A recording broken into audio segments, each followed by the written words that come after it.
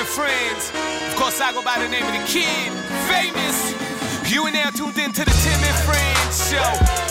Hello, education, entertainment, coast to coast. Ball it up, call it entertainment. Let's get this started. Uncle Tim, let's start this show in 5, 4, 3, 2, 1. Let's go. That's Jesse Rubinoff over there shaking his arms like Kevin Mickey. I'm Tim McAuliffe over here, just sitting on my chair. This is Tim and Friends for Thursday, October 27th, 2022. Did you see Mickey while you were off doing kind of some weird arm motions? Yeah. But it was more like a... Like all over the place? Yeah. Like it wasn't one of those, just like, you do this a lot. Like there's a lot of shit. And I would, like, just to be honest with you, for both of your sakes, I would be very afraid of a meme.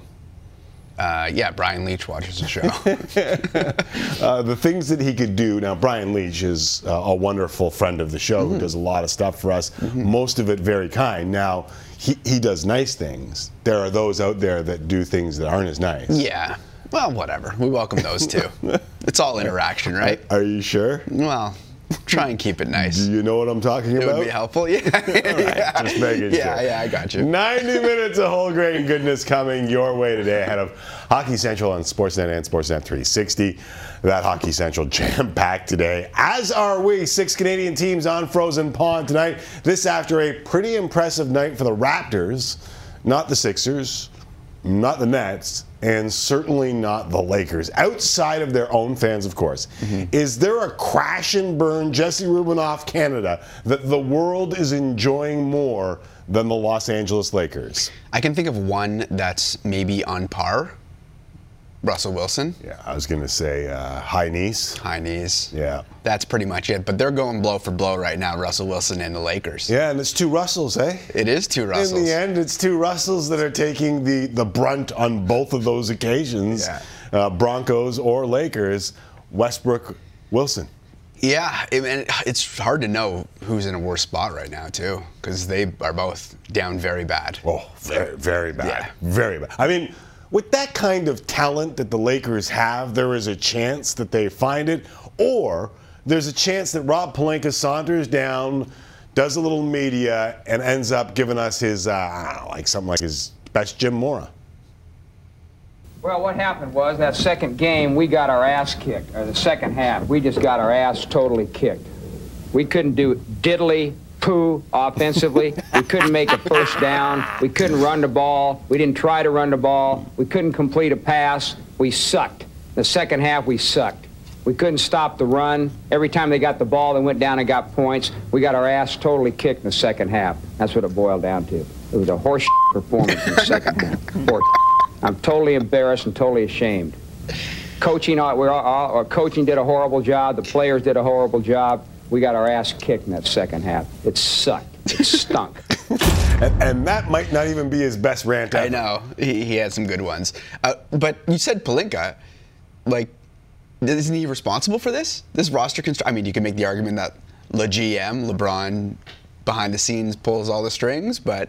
Yeah, I mean, someone eventually has to be held accountable. Like, just once these days, I would love to see something like that. Like, there's a brand new ability that we need to bring to the table in 2022, and that ability, Jesse, is accountability. Right. And there are so many people that want absolutely nothing to do with it. So I don't care if it's LeBron walking out there and saying, I don't care if it's Darvin Ham walking out there and saying, I don't care if it's Rob Pelinka walking out there and saying, someone every once in a while needs to just come out and tell the truth. Yeah. And I think Jim Mora did that. Now, can you imagine if Jim Mora was coaching now and someone came out and said that? Like, the only person that comes anywhere close to that is Daryl Sutter.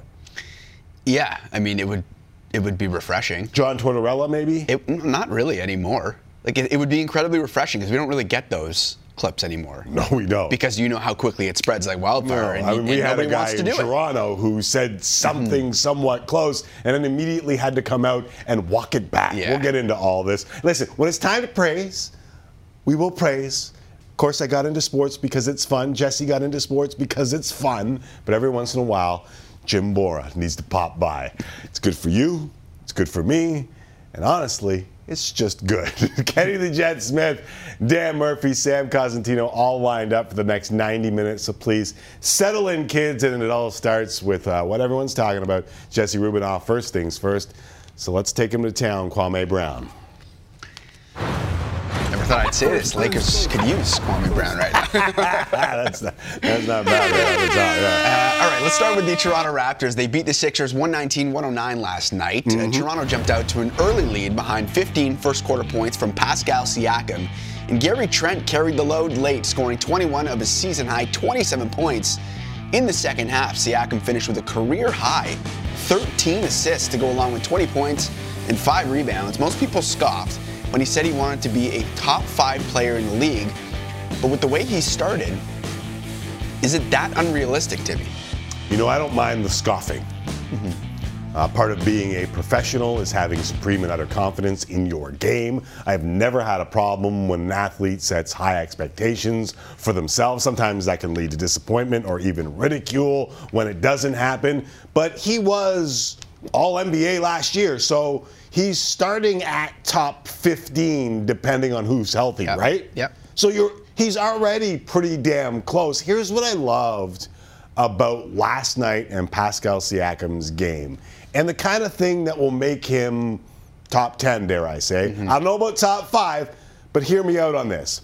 PJ Tucker played for the Raptors, knows Siakam well, and he started on Siakam. He was guarding Pascal in that monster first quarter for Siakam. And the game plan from Doc and PJ was simple: let Pascal shoot. Tucker was slagging down on Pascal, bam, tell him about it. Tucker was going under screens, mouth and lip, tell him about it. Pascal hit shot after shot and told them all about it on the way to 15 in the first. So the Sixers adjust, and they give him the superstar treatment. They throw double teams at him, they blitz him, and Pascal tears him apart for 13 dimes. I mean, it was surgical. It was clinical. It was mature. And it was a type of game that superstars have. You want me to score? Sure. I'll shoot it in your eye. You want to take that away? Sure. I'll find another way to whoop your ass, to quote Jim Mora. And he did. I don't know that he's a top 5 player in the league. I do know this: Pascal Siakam is just the 4th forward in NBA history to average 25, 9, and 8 through their first 5 games of the season. The other dudes: Havlicek in 70, Bird in 87, LeBron in 2007, and Pascal Siakam. That's the list.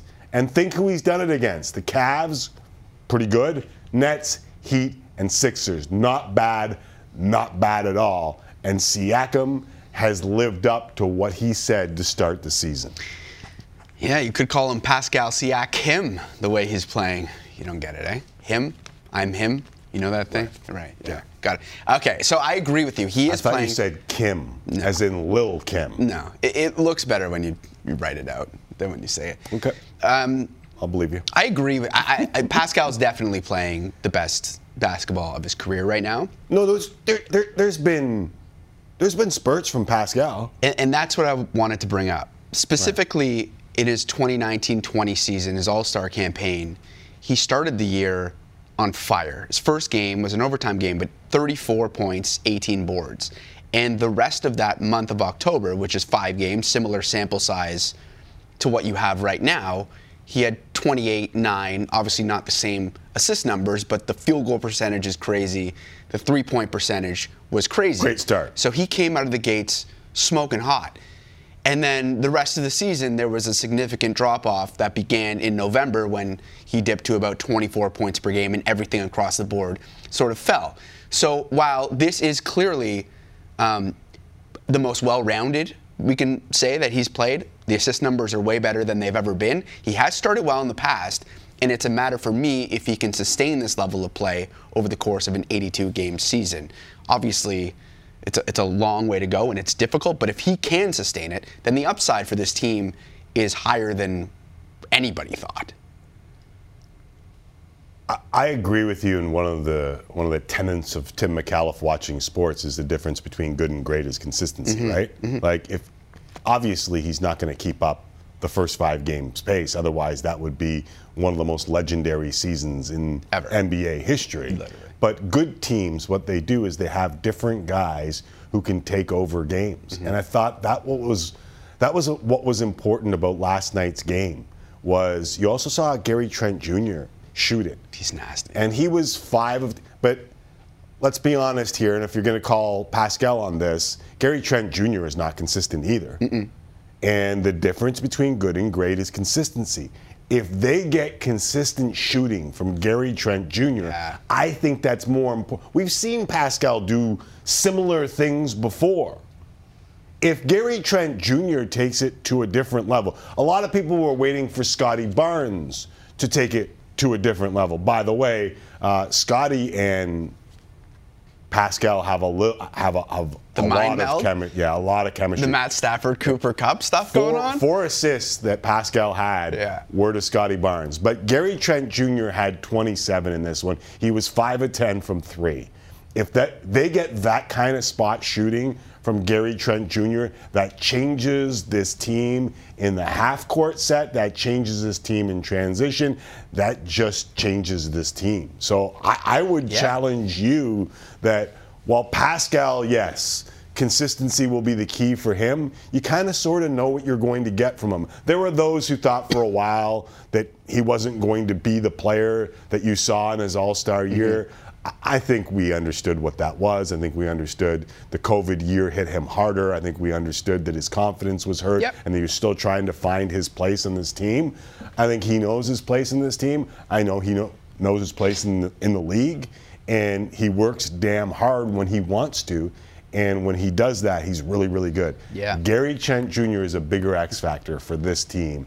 And I'm not asking him to shoot 50% from 3, but if he shot 42 or 40, it could be a different team. Yeah, I mean, it's a great point. And you wonder if, sometimes when you're in a contract year, free agency coming up for Gary Trent, maybe you take that extra step as well and perform a little bit better than you have in years past. The Sixers are 1-4 on the season, and we're going to talk about that with Kenny the Jet Smith coming up. But Will Lou did a wonderful, he clipped a bunch of Joel Embiid not contesting shots on defense. And I know that we have that role, guys. If you could just give it to me for a split second.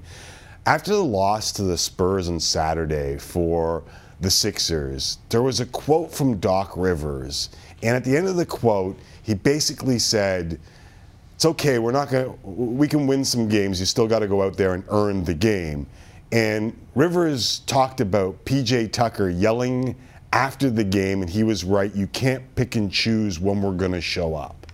And I thought, for a team that has been together this long, that's really damning. And then to see what Will Lou put out there on Twitter, when you just saw Joel Embiid half-assing it on defense, and I know he's dealing with plantar fasciitis, and I know that there's other parts of this equation, like James Harden dribbling the ball a lot, and Tyrese Maxey still trying to find his spot, even though we all recognize, especially against the Raptors and Fred VanVleet, that he is remarkably explosive. I wonder if this team isn't remarkably explosive, and we'll talk about that with Kenny the Jet Smith coming up. Yeah, they when they are unleashed, they are very good, but they have to do the unleashing. You got to bring it every night, or the NBA you're going to get. You're going to lose your fair share of games. I think there's more than that there, though. Yeah. Okay. We'll ask Kenny. To hockey, the Oilers avenged Saturday's shutout loss to the Blues with a 3-1 win in St. Louis last night. They're right back at it tonight as they visit the suddenly streaking Blackhawks, who have won 4 in a row. They're one of 6 Canadian teams in action tonight on a busy night in the NHL. Which game are you most interested in? Listen, I try and watch as much as I possibly can while still attempting to be a decent dad. I thought the Oilers just won a game that they didn't win in the last little while or decade. Like, the Blues are exactly the type of team that they struggle with, that can bog you down, that can beat you up a little bit and have some real good goaltending, slow down the pace, make you play the game they want to play, and then beat you with it. And the Oilers didn't make the mistake that St. Louis was banking on as they searched for some offense. And let's be honest, the offense hasn't really come for Edmonton over the last couple games. Like, they stuck with the game plan and they won. And that, to me, is a step for the Edmonton Oilers. And RNH, Ryan Nugent-Hopkins, was a big part of that. Last year, he was getting ripped for his 5-on-5 play. He had 7 even strengths goals all of last year. He's already got 4. Mm-hmm. That leads the team, as well as 2 game winners. Add Stuart Skinner doing his thing, and I really like the win for Edmonton. And I want to see if they can follow that up tonight in Chicago. Isn't this what I think when Jay Woodcroft showed up last year? Yep. And the first few weeks, I think you got a little bit of a taste of the difference, and it was the defensive structure. And it was the 5-on-5 numbers. And the 5-on-5 numbers. Mm-hmm.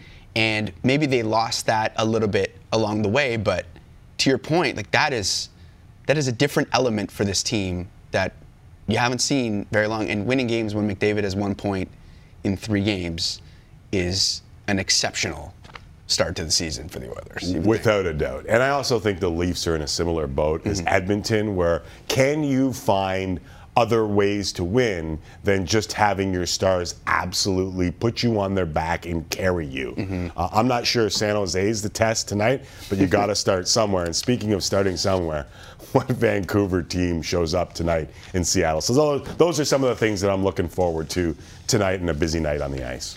It is a busy night on the ice. And Week 8 in the National Football League begins tonight as well, as the Baltimore Ravens visit the Tampa Bay Buccaneers in the Thursday nighter.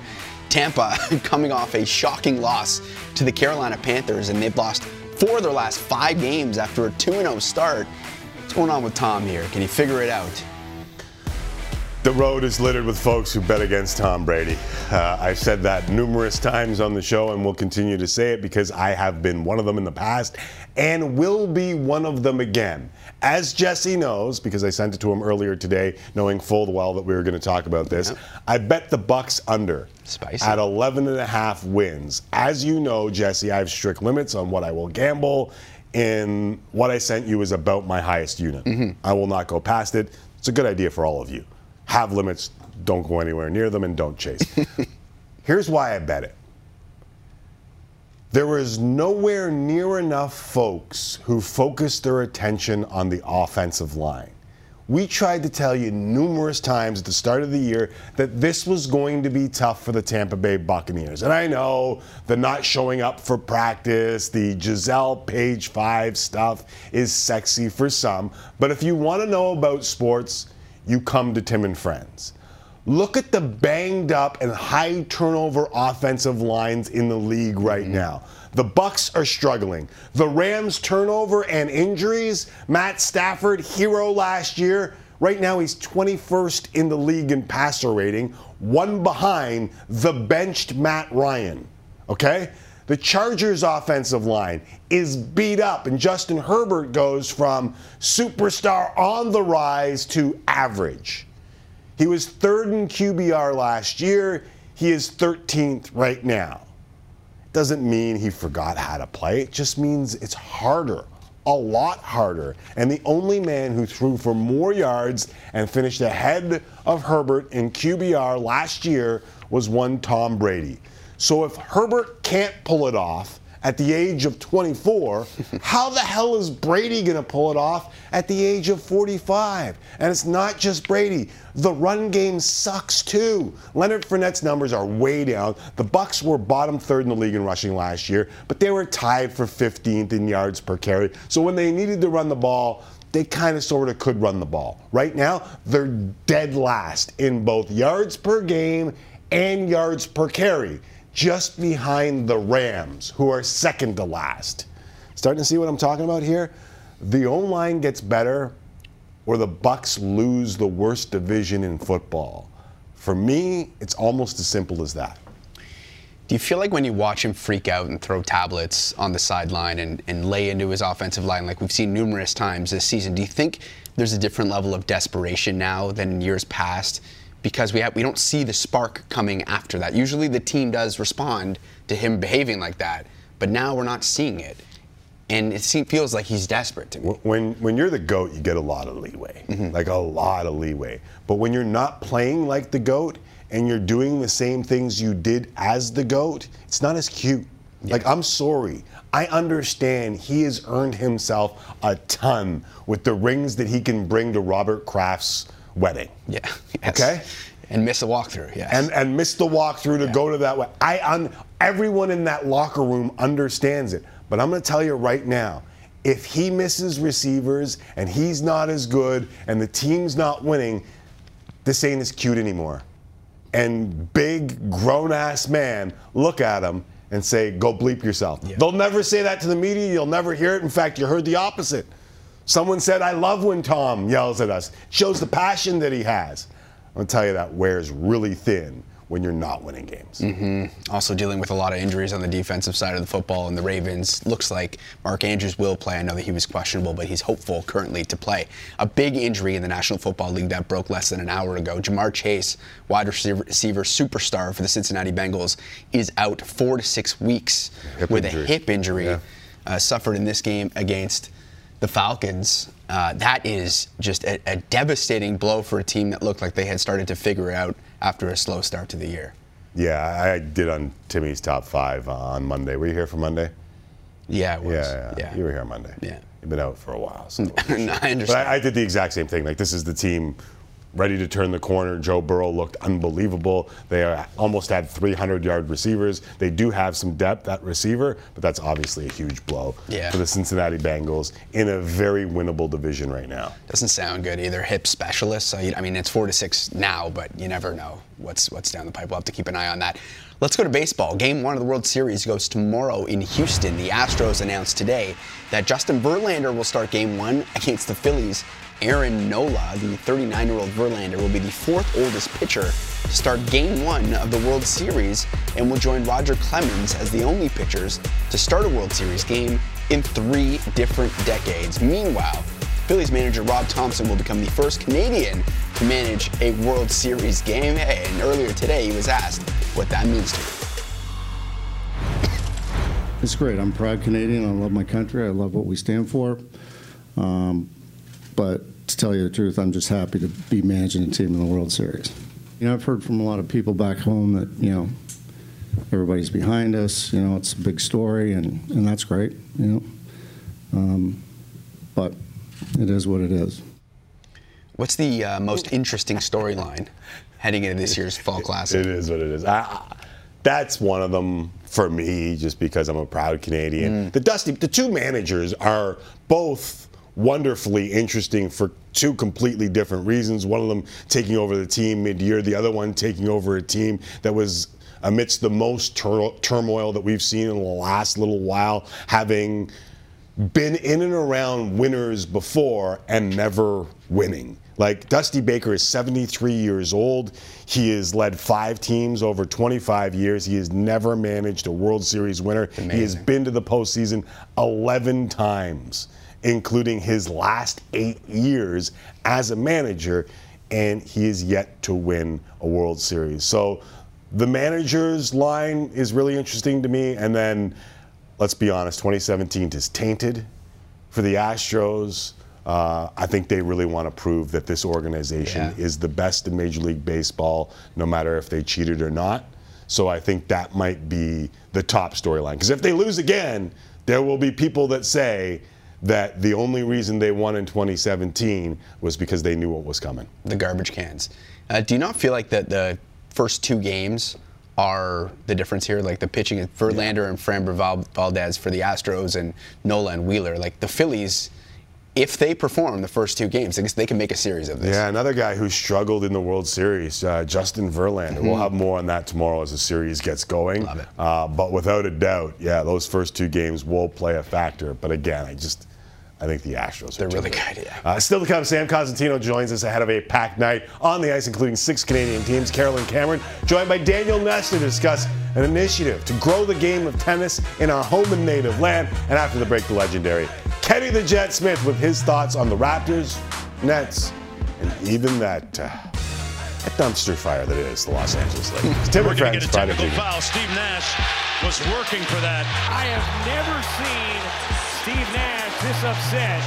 No, I didn't think that was fair, so I don't think I was overly demonstrative, and I was upset that I got a tech. I don't like to lose. I hate to lose. Russell pull up. No, Russ, no, he missed it. I mean, we can't shoot a penny in the ocean. I'm not really sure what to do. This is a bad-looking team right now. Now reverses it. Mathurin, pull up, three-point shot again by the rookie. Love the energy that comes off Mathurin. Bouchard, tough pass, turned over. What a save! Skinner denied. Marvin Jab. Excellent goaltending by Stuart Skinner closes the door.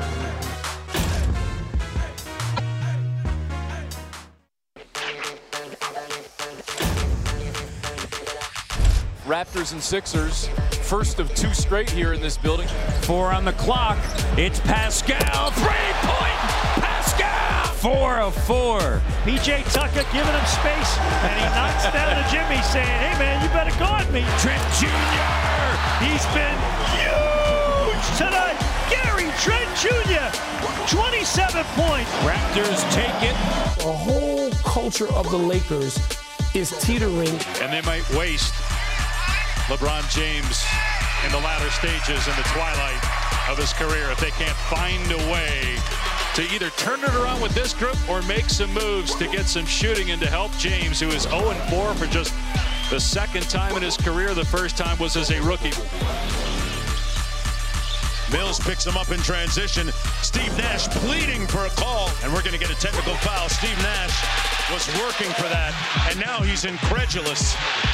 Steve Nash is incensed. Steve Nash is going to watch the rest of this game from the Brooklyn Nets locker room. An eventful night in the NBA last night. Not sure it's like a TNT double dip, but we do have our own doubleheader on Sportsnet 1, and it's pretty damn good. First up, Luka and the Mavs in Brooklyn to face these struggling Nets.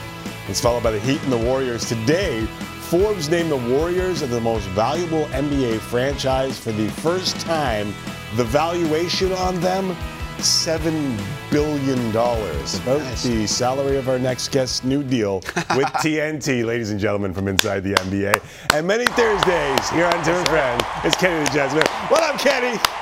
Why are you selling me short with $7 billion? Is it more than $7 billion? I gotta get down south if it's more than $7 billion. No doubt. How you doing, man? I am very well. How you doing? I'm good. It's interesting as I watched that. First of all, to see Steve Nash, oh my incredulous. He wasn't. Even the word incredulous used in a basketball game. But Steve Nash, he's a Canadian. You know, Canadian people do not get upset. They are like the most docile, get along people in the world. I've actually never seen him like that, even as a player. So, which was very interesting to see him in that regard. I have been to a few Team Canada camps in practice where I saw Steve take it to like level 10. I've seen him at about an 8. And I always thought, like, he must have got thrown out as a coach. Nope. How many times did he get thrown out as a player? I think it was only twice in 18 years he was thrown out of a game for 2 Ts. So it doesn't happen very much. And I always say, don't take the kindness for weakness. But, man, he was pissed last night. Yeah, don't take the kindness for weakness, but don't take the craziness as a normality. That's not him. Yeah. That definitely is not him. All right, so who are you worried about most? Nash's Nets, LeBron's Lakers, or the Philadelphia 76ers, who we saw yesterday here in Toronto fall to 1-4? The Lakers. Yeah. Because the other 2 teams have the personnel that can actually change it around. So if you say, you have Kevin Durant, you have Kyrie Irving in Brooklyn, you have a guy in Ben Simmons who hasn't played basketball in, 2 years, who, basically, even his body doesn't look the same as when he left. So you have a Ben Simmons, you say they could get it done. You look at, Philadelphia. They've got Harden and they've got an MVP candidate in Embiid. They could possibly get it done. I don't know if the Lakers personnel actually can get it done. That's who I would be most worried about. So of the 74 NBA championships we've seen, including 2 won by one Kenneth Alejandro Smith. I don't know your middle name, but I just gave you one. It's probably nowhere close to it. I don't have one, actually. Oh, you don't have a middle name? You say Kenny Smith, you said it all. I did. The Jet. The Jet is the middle name. Although I think Alejandro's got a certain ring to it. I'm going to be honest with you. I like that. No team has ever won the title after an 0-4 start. So, like this Lakers team, the only way they get out of it is a trade, and there's no real trade to make. Like, they don't have enough shooting. The roster construction leaves them in a spot where everyone can defend them the way they've been defended through 4 games, no? Well, it's kind of, they were really going to have to wait until about 20 games in. Yeah. Because you're going to have some people that go, this is my experience of seeing this. You're going to have some people who say, wow, we're not as good as we thought we were. And you're going to have some players saying, I'm not as happy as I thought I'd be either. And so then the value of other guys might be valuable to someone. But if you look at their roster the way it is, I'm not sure who's valuable on that team to someone else at this point, especially because you've exposed the way you play. So is Pat Beverly as valuable as he was before? No, not really. Is Toscano as valuable as he was with the Golden State Warriors? Not really. Is Russ as valuable to, his contract? Not really. So you got to wait 20 games until someone else needs something now, because you've exposed or put the lack of value even in some of the pieces that you might be thinking of moving. Right. I've got to look at the Sixers a couple of times, and the nerds tell me that they're playing at the slowest pace that we've ever seen in the NBA in like 6 seasons. Someone wrote into the show, I just learned that someone counts the dribbles in the NBA. What a world, as we were talking about James Harden having more dribbles than the rest of the team. I'm going a long way to say it seems like they've geared their offense to Harden. Is that something you think can still work eventually? Well, I think opening night, I didn't think they'd be 1-4, but I said they play too slow. I was like, this is not going to work. And the thing that happened was at the beginning of the season, I heard Doc Rivers in an interview say, hey, I want James to be James. Right. Last year, I thought he was too much of a passer, and it hurt us. So I was like, yeah, now they're too much of James. And so they're trying to find that middle ground of him being a scorer along with the passer.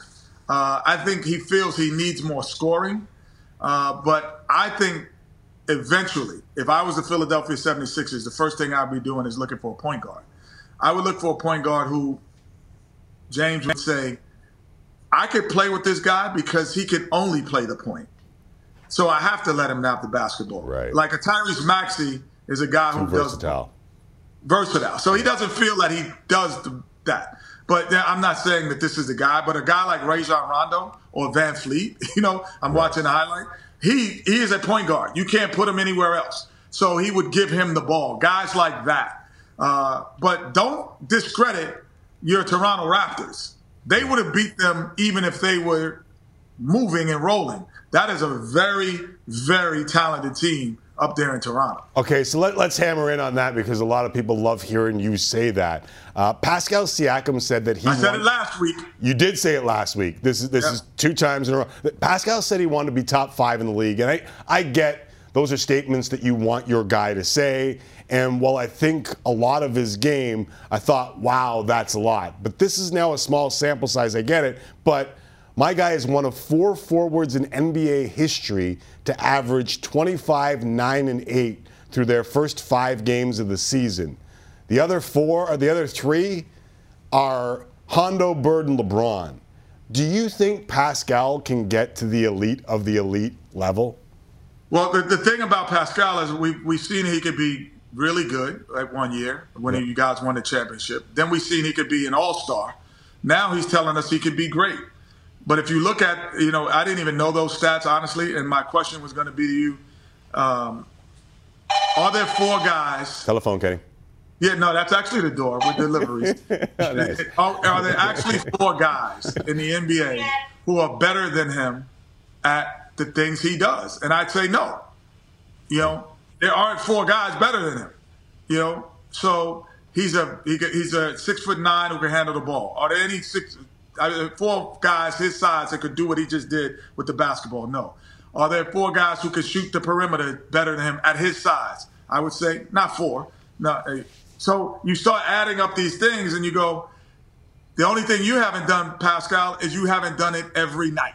Right. Can you do this for 82 games, which is carrying a basketball team? That's what Giannis does. That's what, the great players, LeBron, that's what all these guys have done it. They've done it over multiple games, and that's what we'll see. Yeah, the difference between good and great is consistency, is what Jesse and I were talking about at the start of the show. And then you add in Scotty Barnes, who's emerging. You add in Van Fleet, who's already there. This. Like, what are we talking here?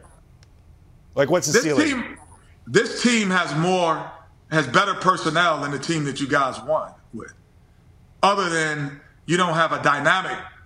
No one's proven that they could be dynamic for 7-game series like Kawhi was. Yeah. But in terms of 1 through 12, if I went through and we said, if I put Kawhi in this lineup, I'm like, oh, they're the best team in the league by far. By far. It's funny you say that because you and I have had this conversation before. I brought it up to Masai before he traded for Kawhi, but there aren't a lot of teams that don't win with the MVP on the roster, right? Like, literally the only teams that have ever won since Slick Watts and Lenny Wilkins in Seattle in 79 won, Kenny. The only teams to win without an MVP, current, future, or past on the roster were the Bad Boy Pistons, and Isaiah was pretty damn good. There were the All-Star Pistons and the Toronto Raptors. And you could argue that Kawhi, if he ever played a full season, is MVP-like. So is this team, as you say that depth, can you see this team being that as good as those Bad Boy Pistons or that Rasheed Wallace addition to the Pistons that took the Wallaces and the Billups over the top? Yes. Wow. And they might have the personnel already. They might not have to go find it. If OG turns into what he's turning out to be, if Scotty Barnes turns out to be what he's turning out to be, it's already on the roster. So their experience and consistency away from being top 3 consistently elite in the NBA. They just haven't done it long enough. They've only done it in short stints. And they've gotten better this year than they were last year, so I'm excited to see them. When I watched them, I'm like, man, I didn't realize they had that many players that were that good. Very interesting to hear from Kenny the Jet Smith. We'll leave it there on the Toronto Raptors. But when you come back, we got to hit some of these Canadians because Benedict Mathurin is starting to light it up a little bit with the Pacers. Shai Gilgeous-Alexander just torched his former team, the Clippers. So we'll get to the rest of the Canadian stories, but you teased us enough with the Raptors, and we appreciate it. 7 Billy, baby. 7 Billy. That's what we're all working towards, my friend. There is Kenny the Jet Smith going to answer his door and get the Amazon package that just came. On the other side, Felix Auger-Aliassime has been red hot of late, and he made quite the proclamation after his match today. Plus, Carolyn Cameron, one-on-one with Canadian tennis legend Daniel Nestor as they showcase a new initiative from Tennis Canada and Rogers. Next, right here on Tim and Friends. Tim and Friends continues. We'll hear from Carolyn Cameron, Felix Auger-Aliassime, Daniel Nestor, Sam Cosentino, and get you set for a busy night on the ice with 6 Canadian teams in action tonight. Kenny the Jet Smith, though, previous segment talking big about the Raptors, Jesse Rubinoff. So, yeah, so you made the point that the Pistons teams of years past, they didn't have the MVP, but they had a spread out roster that ended up winning.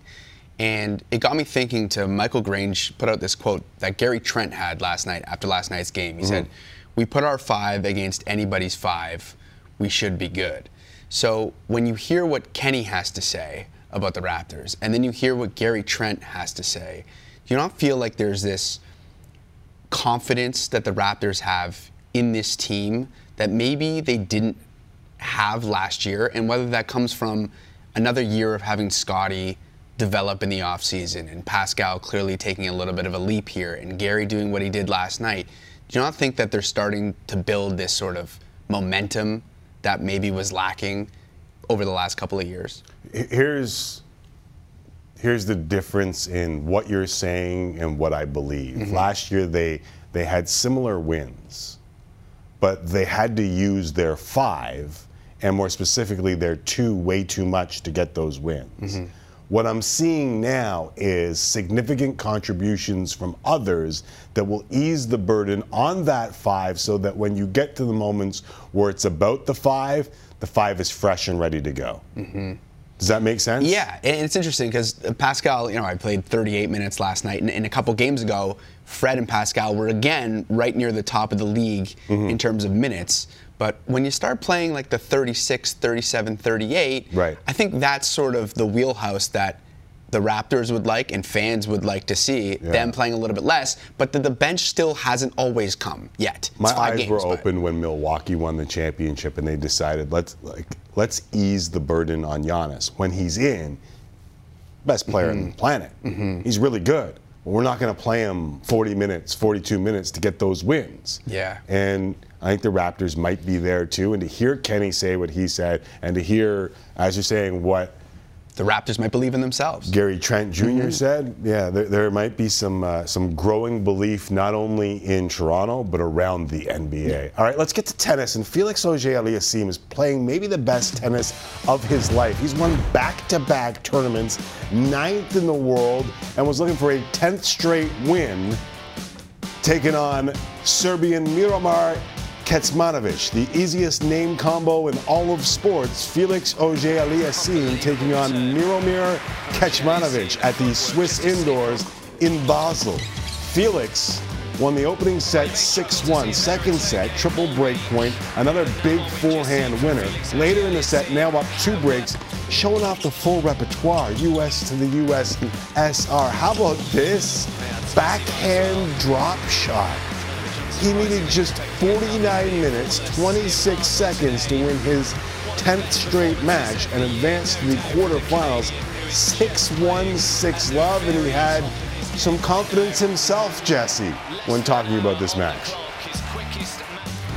I mean, honestly, no, it's tough to play better than that from my part. I mean, for sure, the best match I've played in my whole life. Not my career, but I think since I'm a little kid. So. Yeah, it's best match I've played in my career. That's unbelievable. I mean, 6-1, 6-love against a certifiable pro. I think Miomir is 28th in the world. That's crazy. I mean, confidence. You said it. That certainly bodes well for the future. My old man spent a lot of time in sports. He's 84. He played some minor pro hockey, coached kids his entire life, and he constantly talks about confidence and instilling confidence in kids and how even at the pros they need it. And Felix got there before and hadn't won. I wonder if, and I know they're only 250s, and I know they're not the big tournaments. But that confidence that you get from winning those kinds of tournaments can't be a bad thing. Look out. Yeah. It has been exciting to see a fresh crop of young Canadians lighting up the tennis scene lately. And that success is due in part to an added emphasis on development in this country, and to programs like Covered Courts, an initiative between Tennis Canada and Rogers, making the game of tennis more accessible to Canadians year-round. Before there was Felix Auger-Aliassime or Leila Annie Fernandez or Bianca Andreescu, there was Daniel Nestor, winner of 12 Grand Slam doubles titles, an Olympic gold medal, and a long list of impressive accomplishments that have placed him on the International Tennis Hall of Fame ballot for 2023. He joined Carolyn Cameron at Premier Racket Clubs for a ribbon-cutting ceremony in Markham, Ontario. Historically, it's been difficult to find indoor tennis courts in Canada, but Rogers, in partnership with Tennis Canada, they're looking to change that over the next 7 years, building 130 indoor courts and up to 30 facilities. And this is the first one that's opened here in Markham. Daniel, before the Grand Slams, the Olympic gold, you were just a kid playing tennis. How important was having an accessible indoor facility to your growth? It was huge. I mean, I started off in a bubble too, modest beginnings, but I had the opportunity, which was great. And you know, we have a lot of momentum right now in Canada, and you know, we need to continue it. We don't have enough of these. This is a great initiative, but we need more, and hopefully this is just going to kickstart more opportunities. Yeah, when you think of how much the sport has grown in Canada, especially at the professional level in the last decade, how much does having facilities like this with the kids in the background playing help of what tennis could be in this nation, both professionally and at the recreational level? Yeah, I mean, it's going to be huge because, I mean, I hear stories, my daughters play, and I hear stories from kids in, you know, smaller towns that, you know, that don't get the same opportunities, and you know, the demand is very high right now at all levels, like you mentioned, and especially at the junior level, we need, you know, more Felixes, more Dennises, more Biancas, and Jeannies, and this is just going to help. You know, you look behind us, there are kids that are out here during the day. They're motivated, they're playing, and we need opportunities for everyone. And you know, we're going to keep having great players as a result. Okay, so now in retirement, you are officially a tennis dad, but you also just got news recently that you're on the ballot for the 2023 International Tennis Hall of Fame. What did it mean to you when you heard that? I mean, it's pretty special. I'm never taking myself that seriously, so I see the names that are involved, and you know, I'm not really sure if I belong on that list. But it's just a nomination right now. It's not an induction, so we'll see what happens. But yeah, it's you know, put a lot of years into it, and hopefully, you know, it's nice to be recognized. That's all. Well, thanks very much, and thanks for all the work you continue to do. Thank you. Thank you to Carolyn, too, for pulling double duty today. She'll be hosting Hockey Central tonight, 6:30 Eastern, coming up in just a bit. There's a bubble in and around my neighborhood, and I know for a fact there's like a year-long waiting list just to get membership to the bubble. So to learn more about the year-round community tennis court program, you can visit rogers.com/coveredcourts. There's a need. Year long? Yeah. Oh, at least. I was told there's no chance, basically. Oh, my goodness. Like, do you know who I am? And they said yes, and we don't care. Right. All right, after the break, we hit the ice. 10 games on the schedule tonight. 6 Canadian teams will visit with Dan Murphy in Seattle as the Canucks look for their first win of the season. Plus, Sammy Kaz as we go around the horn in the NHL. Tim and Friends, time for Tim and Friends. Tim and Friends. Tim and Friends, time for Tim and Friends. Tim and Friends. And now, time for Real Sports Talk with Tim McAuliffe and friends of the show. Muchas gracias, Sheepdogs. Back here for another final half hour on Tim and Friends. Hockey Central takes over 6:30 Eastern with Carolyn Cameron fresh off the tennis court, Justin Bourne and Jamal Mayers. Then it's the Bruins hosting the Wing.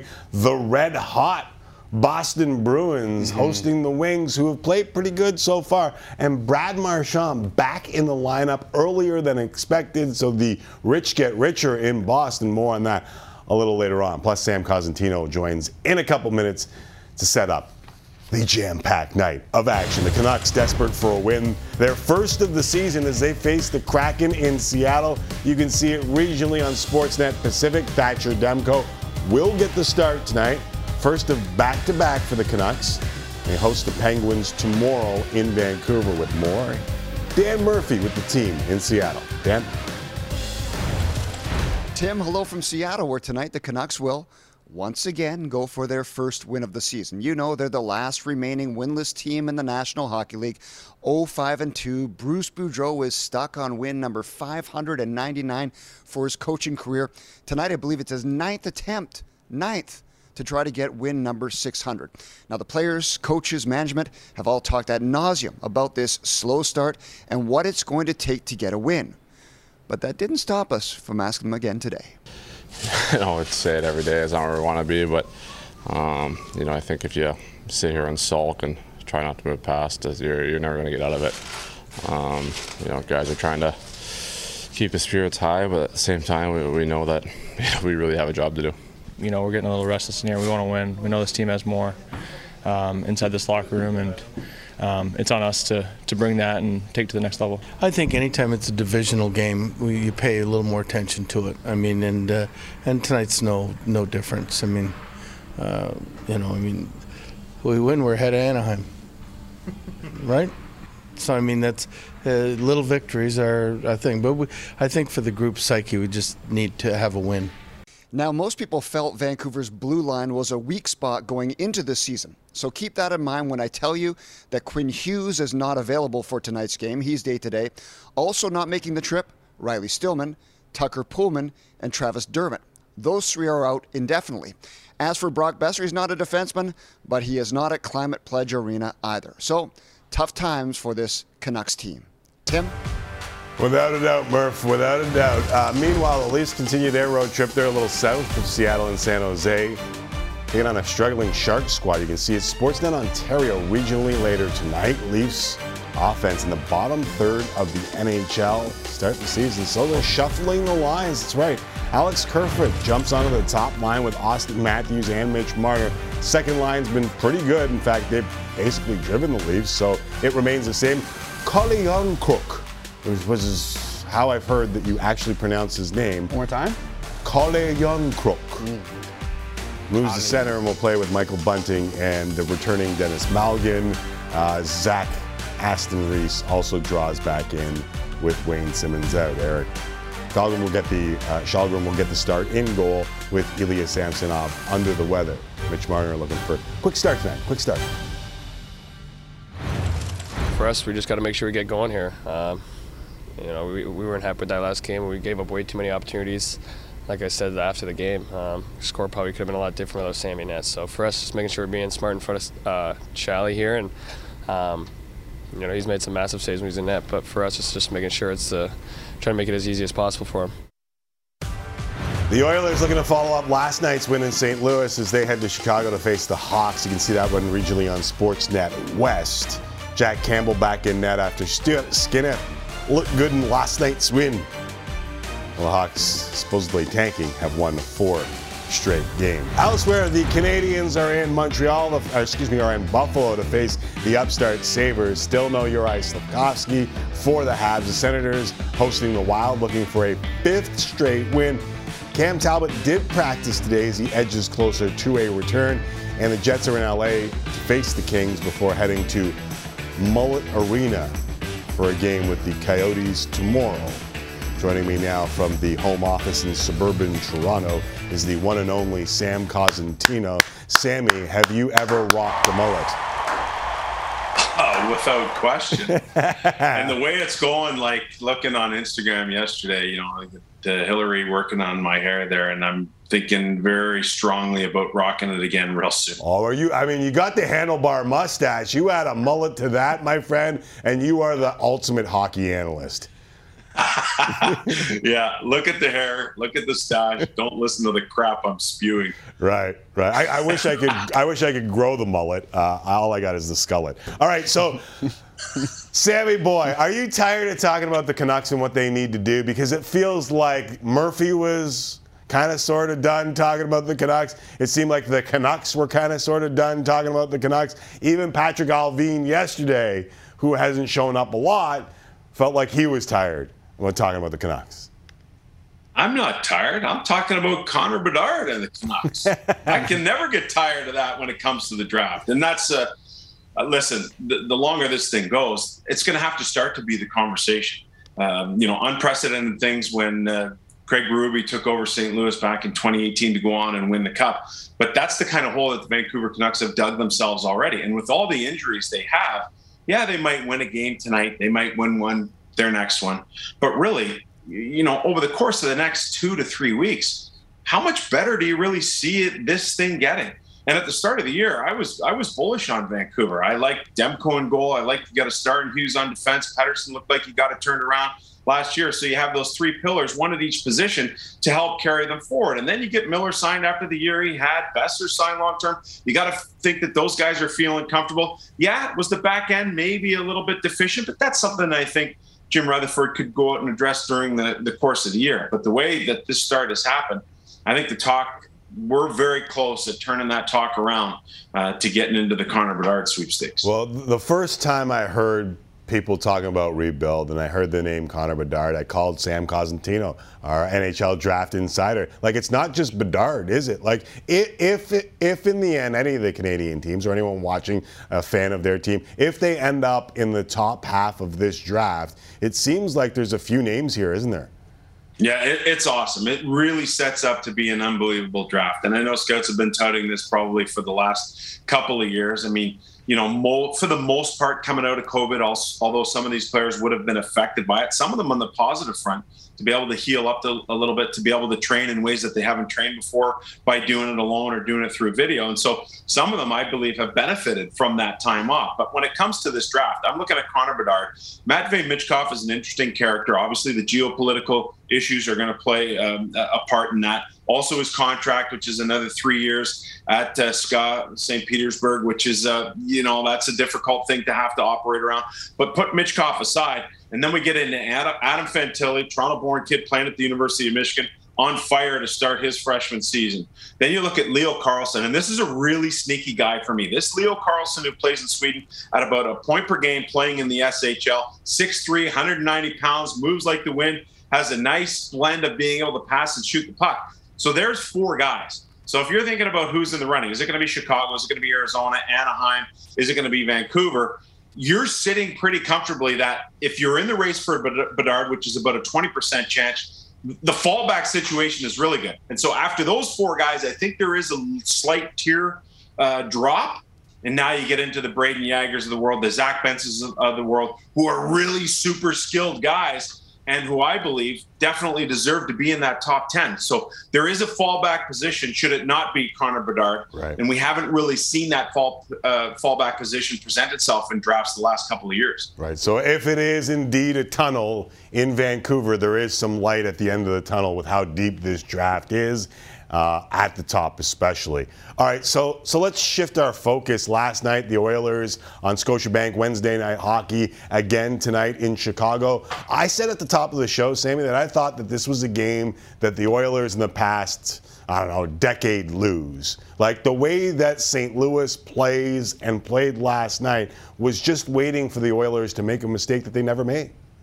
Yeah, and you know what, though? I thought the Oilers were awesome. For the first 15 minutes of that game, they were getting great breakouts. They were winning all the puck battles, yet they only had 1 goal. And you could see on that one power play, I think it ended up resulting in Draisaitl playing a 4-minute and 53-second shift at the end of the power play because he couldn't get off. And Jay Woodcroft knew that, hey, this is going to be a slugfest. We're going to try and get that 2-goal lead to feel a little bit more comfortable. When that didn't happen and St. Louis scored at the end of the period, Jammer looks at me, Stuart, you're looking at me like, guys, that's not a good sign. I'm really anxious to see how the Edmonton Oilers are going to respond here. And their response was awesome. And Jammer talked about it a lot in the postgame. He's like, they were patient. They stuck to the plan. Yeah. They didn't play frustrated. They caught a bit of a break with the Yamamoto non-call that ended up going back the other way and ended up being the deciding goal. But good on the Oilers for being able to show that resiliency in a game that probably you and I and a lot of people thought that last year, dumbing it down by St. Louis, low event game, low scoring game. Is it going to be that kind of grind?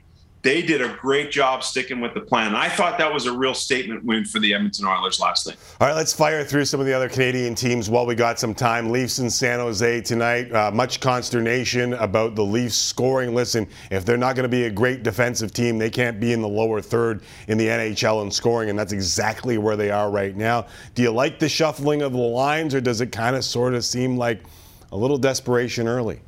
Nah, for me, it's just a matter of getting the big guy going. I think the whole offense keys off what Austin Matthews is able to do. And it's only a matter of time because when he scores once, he'll probably score 12 times in the next 15 games or 12 times in the next 10 games. And that will really set the tone for the rest of the offense. One thing that I think is a little bit different this year, if you look at a team that led the league in faceoffs last year at about 58, 59%, that number is down to 52%. And while that might not seem like a drastic number, that puts them in the middle of the pack and means you're starting with the puck less often. And for a team that plays that puck possession style of game, that's a highly important element to their game. And so that's something that could show improvement. When that comes along, the big guy starts to get going. This is not a team I'm worried about until the middle of April, to be perfectly honest with you. I think they are that good.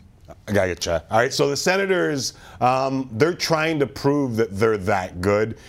Big loss with Josh Norris, but looking for a 5th straight win tonight with Cam Talbot inching closer to a return. What's the overall outlook for you in Ottawa after 4 wins in a row and then the Norris news?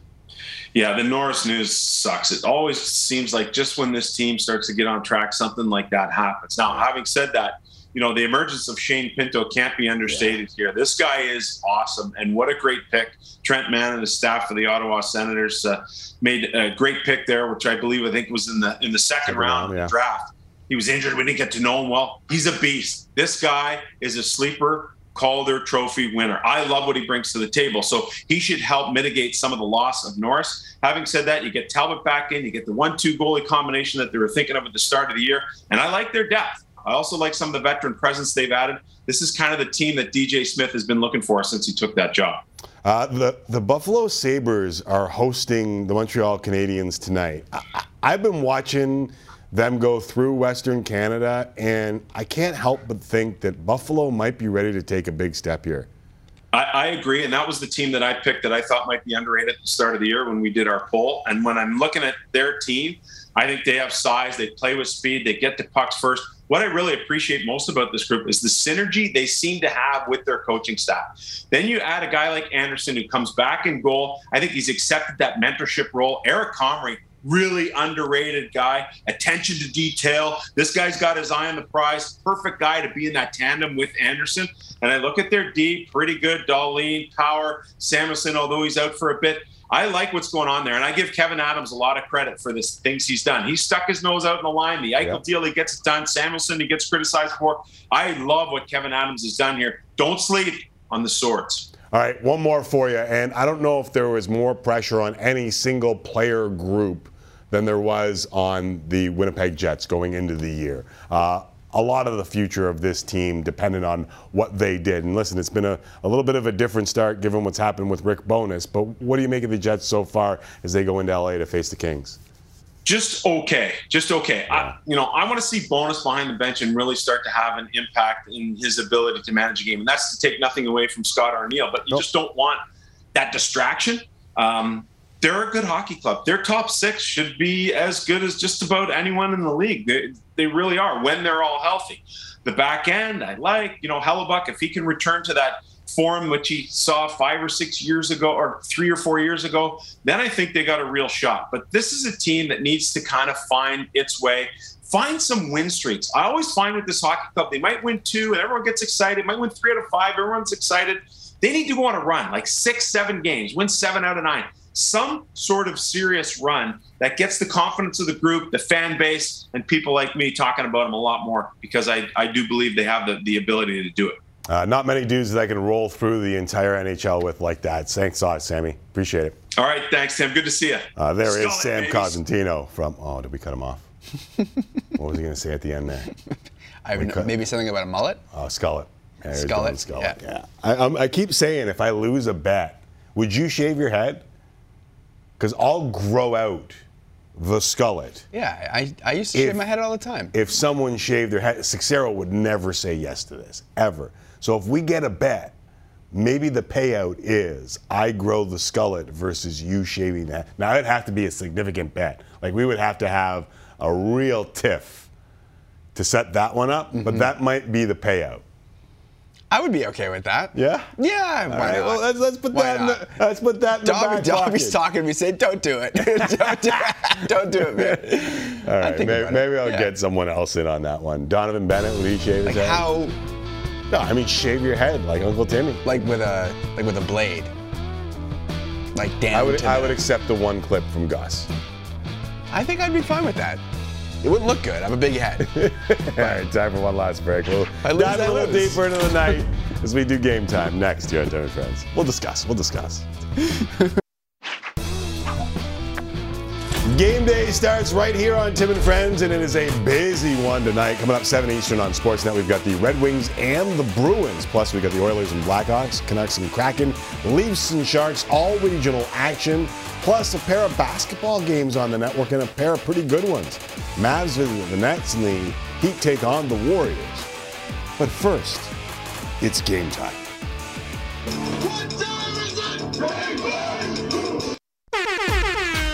Yes, it is game time, Timmy. As you mentioned, a very busy night on the network. And before we hand things off to Carolyn Cameron and Hockey Central, let's focus in on the games you'll be watching tonight and get you caught up with everything that you need to know. Nice. Red Wings and Bruins coming up on Sportsnet. Boston is off to a great start to the season, winning 6 of their first 7 games. Like, when are they not playing well? And they'll get a boost tonight as Brad Marchand, I guess that's true, returns to the lineup. Marchand underwent surgery on both of his hips in May and was expected to be out until late November or later, but he always believed he'd be back sooner. As soon as it came up that I was going to have a surgery, they told me it was going to be kind of end of November. It's like, it's not going to be end of November. It's like CPR, though, on this franchise. Didn't look like they had turned the corner. Everyone was getting old. And listen, Pasternak's a great talent, but it didn't seem like they were going to be back in the top part of the Atlantic Division. But you start the way they did, with Pasta playing the way he did, and then add Marchand, like, they could be right back there. It's just, I don't know how they keep it going year after year. I don't either. The Oilers will play the second half of back-to-backs tonight in Chicago. It is a rebuilding year for the Blackhawks, but after an 0-2 start, they won 4 in a row, including a 4-2 win over the Florida Panthers on Tuesday. Now, it's widely expected that Chicago will look to trade Patrick Kane and maybe even Jonathan Toews this season. Would that change if they keep winning, Jesse? Absolutely not. No, there's no chance. I don't think you trade Alex DeBrincat when you're starting, among others, when you're starting a rebuild, and then cop out when you're starting to play well with a team that has a 34-year-old and 35-year-old in Kane and Toews. You got to get something for those guys. I know they have no move clauses, but they're going to get to pick and choose where they want to go. It would be a massive mistake to just have a little bit of success, because ultimately, what are they going to accomplish, even if they start to play well? I don't mind if they hung on to Captain Sirius, if Jonathan Toews wanted to stay the Chicago Blackhawk his entire life, but it feels like Kane has a lot to give to another team. Although I will say this, 3 goals in 6 games for Johnny Toews. He had 12 all of last year. It's good for the Blackhawks. Right. Because then they'll get more for them. Right. All right, speaking of rebuilding, it is a word here we're hearing more and more around the Canucks after their disastrous start to the season. GM Patrick Allvin was asked about it yesterday. It's interesting, the rebuild word. I've been part of a rebuild. I came in late in the previous organization, and we were able to rebuild and win 3 cups. I still think that we're building something here every day. We're not done. I think that was something that we want to accomplish this summer too. Changing the culture, raising the bar, having higher standards, and bringing in younger players, character players, and making sure we're always looking at options here. It's almost poetic with the rebuilding or building going on in the background. We talked about this yesterday, but after having 24 hours to think about the Canucks situation, do you feel any differently? Here's the one thing that I wish I had said yesterday, and I say this to you often. You're asked something live on the air, and then, an hour on the ride home, like, wait a second. Didn't they double down in the offseason? We've heard over the last couple of days, Rutherford and Allvin talk about either the rebuild or what they need to transition to, or they re-signed JT Miller to a long-term deal that Nick Kypreos sat here and said is probably unmovable. Besser, there's pieces of this team that they could have walked away from. They didn't, and now they're talking about the rebuild. It feels once again like they're halfway there, and to fans of that team, that's damning, right? I feel like if this was the case all along, why'd you double down? I remember the day that they signed JT Miller. Yeah. My gut reaction was like, that's strange. That's weird, because we didn't see it coming as a hockey community. Yeah, we thought it was going to be a deal. Right. Unless they think they can deal that contract, but Kipper did not think that they could. He's going to have to, like Toews and Kane, play pretty well if they're going to be able to move back. Okay, we talked a lot about the temporary visiting dressing room at Mullet Arena for the Arizona Coyotes. Yes. We have the latest look at, I guess, the building and construction of it. And it's not so bad. I mean, maybe we jumped the gun a little bit by showing the video from... But hold on a second here. Just take curtains? away the lockers and the chairs, and all you saw was a carpenter and some curtains, and it looked like a blood donor. It still kind of sort of does look like this was yesterday what we saw, and it looked like a blood donor clinic. Now, obviously they've done some work. It looks a little better, but I'm going to be honest with you. This is just 4 games. Jets will be in there tomorrow. Would you feel comfortable as a team talking about your tactics in that room? Ooh, I didn't think about that at all, actually. Probably not. No. But, like, who cares? You're playing the Coyotes. Does it even matter? For the Leafs, it does. That's right. That's amazing. I remember, I told you, I played at the Corral Center during the intermission. Lost to Arizona. That's right, yeah. No, yeah. I should have given you a giggle. At the Corral Center, that is exactly what it looked like when we got dressed. Yeah. And we were 12 years old playing it. It's ridiculous. Okay, our NBA doubleheader on Sportsnet 1 begins with the Mavs visiting the Nets. The Mavs are off to a 1-2 start of the season, but each of their losses was by 2 points, and in both games, Luka Doncic had a chance to win with a 3-pointer in the final seconds. Despite those misses, Luka remains the co-favorite to win the MVP, along with Giannis. I know you got to be quick here, but Timmy, you like your futures bets. Have you sprinkled on Luka at plus 450? No, not enough value. Luka should be the favorite and is the favorite along with Giannis. Although I think there is some value in Giannis and Ja Morant. Ja every day is going down. Every day. Oh yeah? Oh yeah. 750 2 days ago. I jumped on it. I do have Benedict Mathurin to win Rookie of the Year, though. That's not bad, right? All right, kids, that does it for us. Time for Hockey Central with Carolyn Cameron, Justin Bourne, and Jamal Mayers. Thank Jesse Rubinoff. Thank Kenny and Jed Smith, Sam Cosentino for dropping by. Have a great night. We hope to talk to you again tomorrow.